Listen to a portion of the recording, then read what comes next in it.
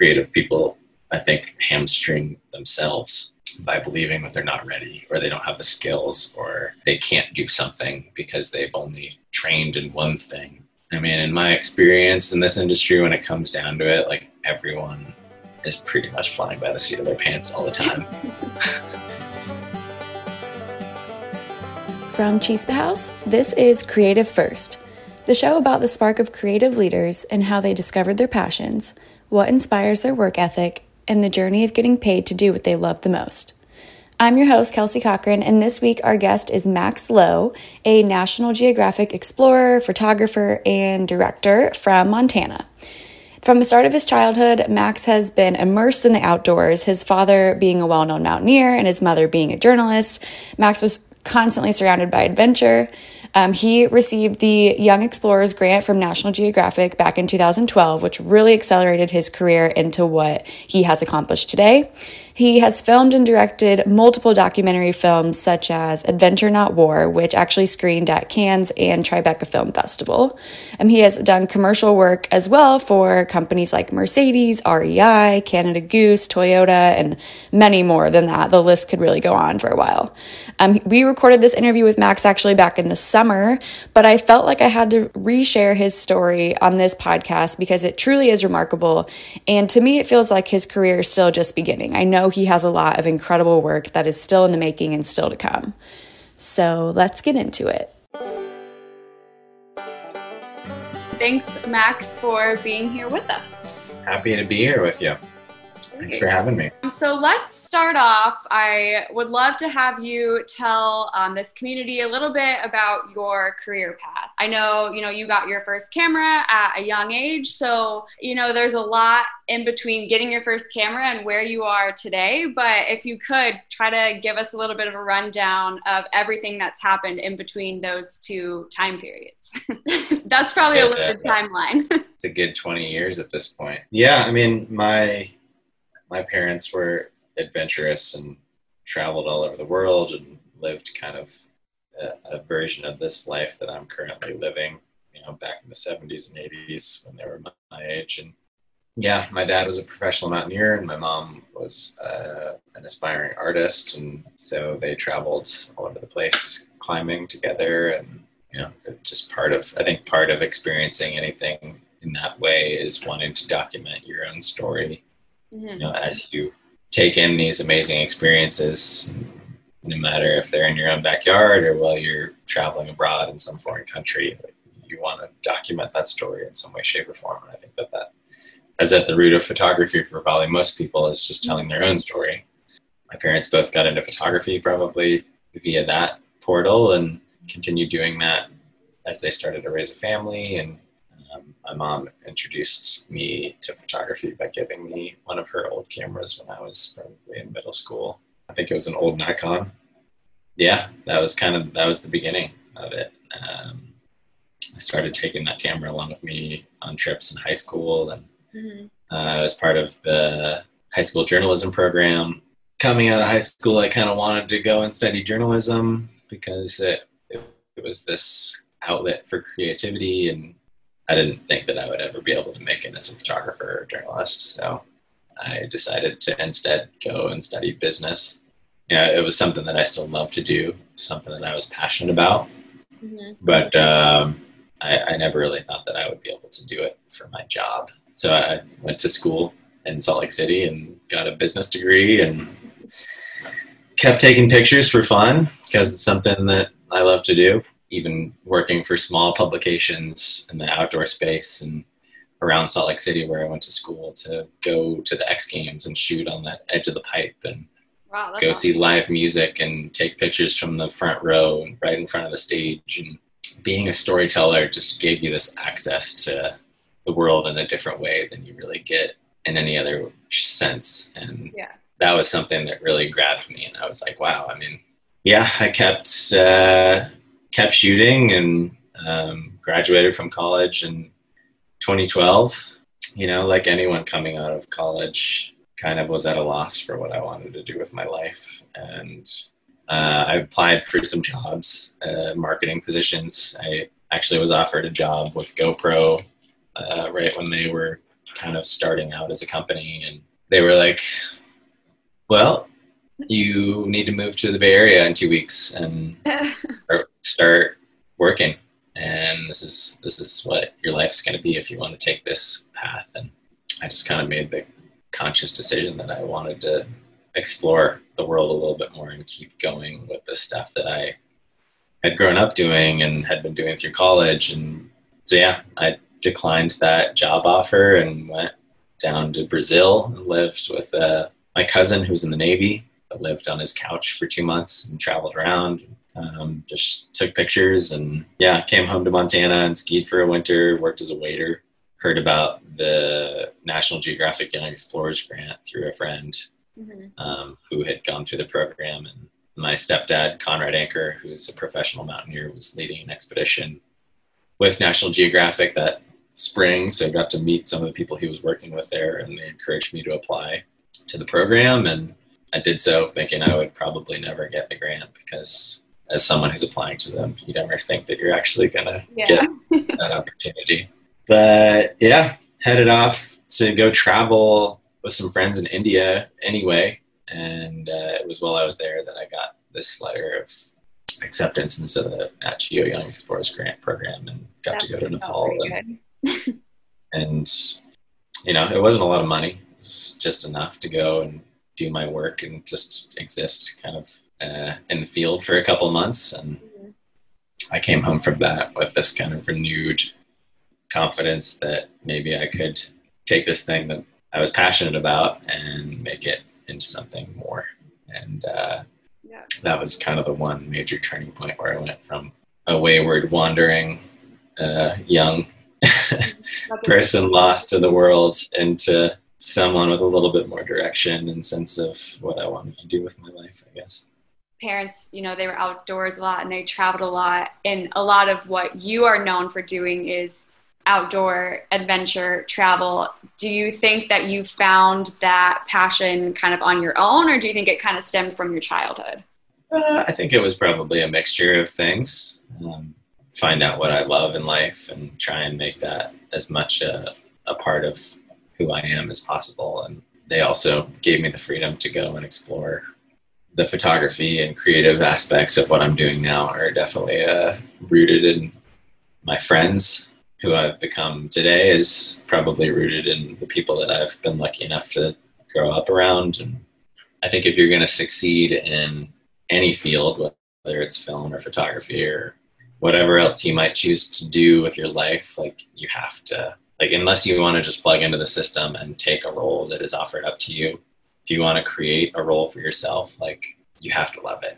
You have to love whatever you're doing. I have friends who've started businesses, people who, are going to law school or medical school. Like, if you're going to succeed in something and make a name for yourself doing that thing, you have to love it as much as photography and filmmaking is probably to people outside of this world, like, always fun and awesome adventures. And a lot of it is self-doubt and failure and doing things wrong. And I mean, it's just part of the program. No, that's a great point to make. There was something that I wanted to bring up. So there was a quote from an article back in 2018 that you did with Uproxx. For people who don't know, Uproxx is like an entertainment and culture publication, primarily online. And the topic was about being an epic photographer or an epic filmmaker. And one of the tips, Max, that you had, well, actually there was two that I really loved, but one of the ones really resonated with actually something that we kind of preach at Chispa House a lot. You said it as shoot always. We kind of say it as make a lot of work. And so I think there is this instilled, especially in young creatives, there's this instilled mindset that's like, my work doesn't necessarily compare to the people that I idolize. Like, maybe I'm not good at this, or maybe I chose the wrong career path. And at Chispa House, we call this closing the gap, which is derived from Ira Glass, who was a public radio host. And it, entails making a lot of work, or how you said it, like shooting always. So can you elaborate a little bit on what that's meant for you in your career? It's kind of been part of my MO from the very get-go before I was even doing this as a job. When I was in college, I actually did a a project for a couple summers running where I started a blog and where I would make myself shoot at least one photograph every day and post that to my blog. I think that mentality, you're only going to get better at something and succeed at it if you keep doing it on a day-to-day basis, incrementally, is really the only way to get really good at anything. In this day and age, everyone wants everything they're doing to happen as quickly as possible. You see everything else happening around you on an extremely fast level. I wouldn't say that I was like off the bat just gifted with an eye for photography and the ability to take photos that inspire other people to want to do the same thing. It's something that I gained over time. We spend so much time every day just sitting on our phone scrolling through Instagram. You might as well take that time and put it to use doing something that actually progresses your abilities as a human being, and maybe someday you'll be able to contribute to the world. I succeeded because I surrounded myself by other people who were doing the same thing and succeeding in the same ways that I wanted to succeed. And, I learned from them, and it's cheesy, but together you're stronger, Oh, definitely. And in all my creative endeavors, like my most successful projects that I've worked on are ones that I teamed up with people who were trying to achieve similar things to what I was trying to achieve. That's awesome. And that's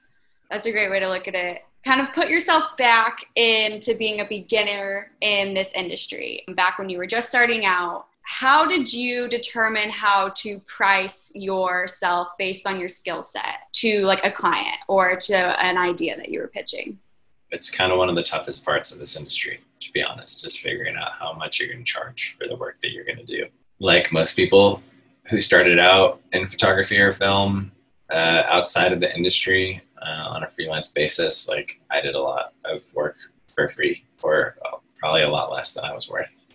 Yeah. I think my first photo job for this magazine in Salt Lake City when I was in college, they paid us in coupons and gift certificates to like local restaurants. And a lot of photographers and filmmakers are like, you have to know how much you're worth and never compromise that, even if you're a beginner, which I think is true in some way, shape, or form. But you also need to get a foothold and you need to build some sort of portfolio of work before you're ever going to have the credibility to ask for budgets for things that are going to allow you to make it your career. In the creative space, it's kind of a nebulous conversation. There isn't one standard that everyone abides by. It's all on a sliding scale. So, I mean, it's a tough question. I don't think there's one answer one way or another. It is important to know that even if you are doing something for less than you're worth, you have to know that that's the case. No, I think that's good advice. How you convince a brand to trust you to tell the story that they want to tell?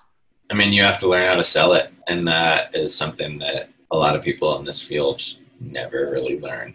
You talked about Ira Glass earlier, and I think there's an Ira Glass quote about there being a mass amount of amazingly talented, creative people in the world who just never knew how to sell their work. Yeah. And I mean, it's sad in some small sense that like you have to compromise your creative integrity and think about yourself as a commodity with a price. Why do you think there is such this gap between having your portfolio and then knowing how to sell it to a client? I feel like that's such a common, I don't want to say issue, but it is such a common issue for the freelancing community. I think it's because as creatives, you are taught that you need to have some sort of defined and like creative stance on whatever you're trying to talk about with your work.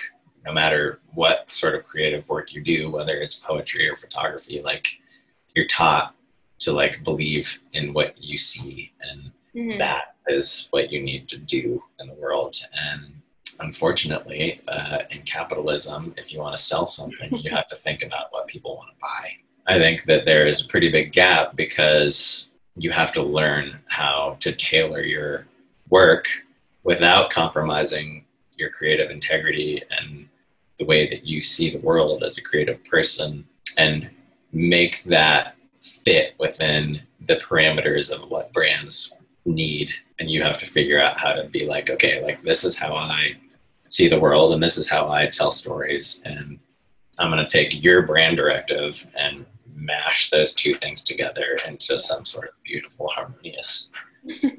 And sometimes it works and sometimes it doesn't. Yeah. I also want to take a step back. Do you think it's important, as a filmmaker, as a photographer, to have a prominent, like, online personality? I don't know. Yeah, I mean, it's another one of those things that's totally conditional. I have friends who, their online personality and social media presence is a huge portion of who they are as a commodity. I've been lucky to accrue a following from my work with National Geographic and being tied into these larger influential storytelling pools within the world. But a lot of people get their bread and butter from doing online social campaigns. So have you had, like, any opportunities come your way based on your social media profiles?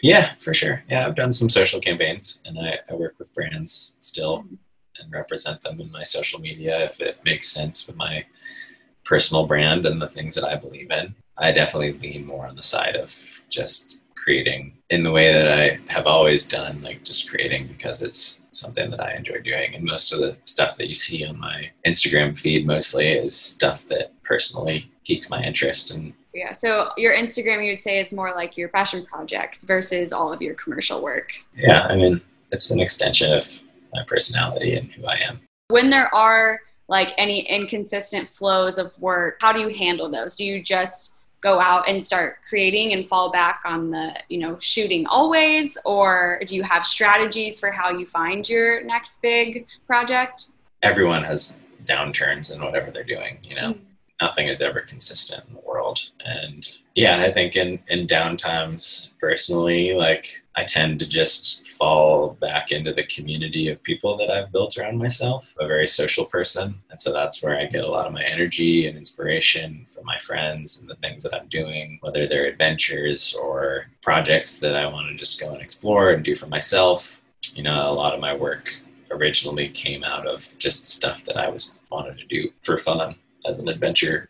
Since the quarantine happened and we've all got a lot more time on our hands, I've just been spending a lot of time at home here in Montana, and made me start thinking a lot more about the stories that I can tell locally. I think that is a really good practice for anyone starting out too, because you maybe don't have the opportunities to go travel around the world and look for stories that are relevant to anyone who might hear them on a human level that are unique to wherever you have that unique perspective. I guess traveling right now would be kind of like a limitation for you, but when you were starting back out, did you ever feel limited in your growth based on, like, the gear that you had? Did you feel like you needed to invest in all of this gear before you could really start creating the good stuff? I think that it's probably advice that everyone in the creative field has heard, that it's not the kitchen, it's the cook. You can do amazing work without the equipment, but it definitely, like, helps to get you excited to have, like, cool toys to play with. When I started out shooting in college, I think my parents gave me a Nikon D80 was my first digital camera, and I had, maybe one or two lenses that I shot everything with. I remember buying my first prime lens from Scott Markowitz, like my first low aperture, like, heavy lens. And really, when it comes down to it, it's now a lot of the stuff that I shoot on a day-to-day basis that you might see on my Instagram is stuff that I shoot with my phone. Because when it comes down to it, it's like camera that you have with you is the best camera you can have. If something pops out to you and inspires you visually, you're like, it'd be cool to have my Nikon D850 with a 70 to 200 2.8, but, like, I have my phone with me, and that's just as good as anything else. When you get to a certain point, I think that it becomes substantially less about the gear, at least for some people. You might actually have a really good opinion about this, because I feel like you have a niche, and this individual was curious as to whether you thought it was more important to have a very well-known style and a well-known strength versus just being very versatile, and do you think one is an advantage over the other? I mean, I think that they are both strengths in different ways. I have leaned more into the side of being able to do a lot of different things, and that being how I progressed my career, because people were looking for people who could write blogs or magazine stories and shoot photos for those stories. And also direct and shoot and produce film at the same time. That's a lot of what I was doing in my early career, was like being like, hey, I can go do this adventure and I can get you everything you want. As the creative director on this project, and I would bring in my friends who knew more about certain things than I did, and they would help me deliver on those promises. But at the same time, like, I would probably be getting a lot more income if I knew how to shoot cheeseburgers really well, and I was known really well as the guy who shot pictures of cheeseburgers, because everyone would want to hire me to market their cheeseburgers. In that vein, like, it's hard to become that guy who everyone knows. I think it's a little easier, especially if you're starting out, to do a lot of things marginally well. Yeah.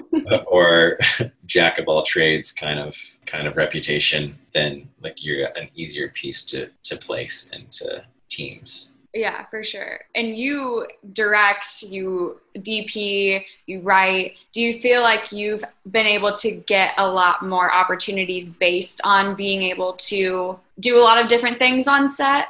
Yeah, I mean, yeah, for sure. It's only in the last couple of years that I have ever considered myself a director beyond just being a filmmaker, because for many years I was just doing everything, Yeah. Being a filmmaker was directing and producing and shooting and editing and doing all the jobs that you hear about in the film industry. Leaning into my early years, knowing how to do that is beneficial in that sense. It makes you a little bit more of a Swiss Army knife, but it is such a circumstantial thing, and totally depends on what world you're trying to break into or what work you're trying to do. When you were first starting out, I assume you were doing majority filmmaking. Like you said, you just started directing more recently. What projects did you get in the beginning that you thought really helped you take those next steps and like feel more successful as a person in this industry? I mean, I think I had some unique opportunities just in the contacts I made through my early connections with National Geographic. And, I got lucky because I got that grant, and that gave me this boost of confidence that I could do this work, which is a big part of continuing to be a creative person, is just believing that you can be creative. People, I think, hamstring themselves by believing that they're not ready, or they don't have the skills, or they can't do something because they've only trained in one thing. I mean, in my experience in this industry, when it comes down to it, like, everyone is pretty much flying by the seat of their pants all the time. No one actually knows that much about what's coming next, like, or what's going on. And that's the thing about creative work, is like every project is different too. Like, whether you're creating something for yourself or doing a branded campaign, like, there are elements of the work you've done in the past that you want to carry forward, and the people who are hiring you because they believe you'll be able to carry forward, but they also want you to create something completely different. So every situation you step into is going to be a fresh slate. How do you get past those like moments of nervousness and like it kind of being a terrifying situation? Having friends to talk to about it, that tell you, hey, don't worry, like, you're good at what you do. You got this, like, just keep going.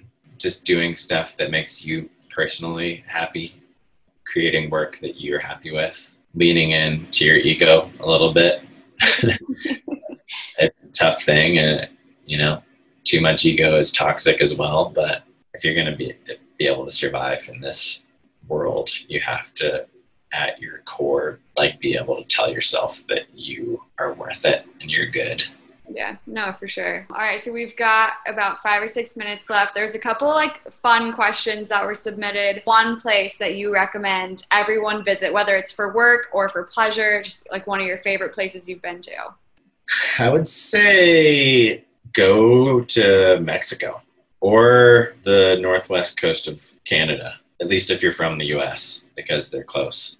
Those are two countries that I have loved exploring and would definitely love to go back to. You might be a little bit biased which camera you prefer to shoot with the most, and I have a feeling it's going to be a Nikon camera, but yeah, I mean, probably Nikon, just because it's the camera system that I know how to use. Yeah. I've shot with Sony, I've shot with Canon, I've worked with DP Review on reviewing cameras from a handful of different companies, and every camera is great in one sense, but when it comes down to it, for me, it's just whatever camera you can pull out and dial in the settings the fastest as possible to be able to take the picture that you see, because the world is fleeting. And that's why even if I do have my camera on me, like sometimes I take pictures with my phone because stuff just happens quickly. And all right, final fun question. What is one thing that you believe the film community has provided you with that you could not get anywhere else? I think it's the feeling that I,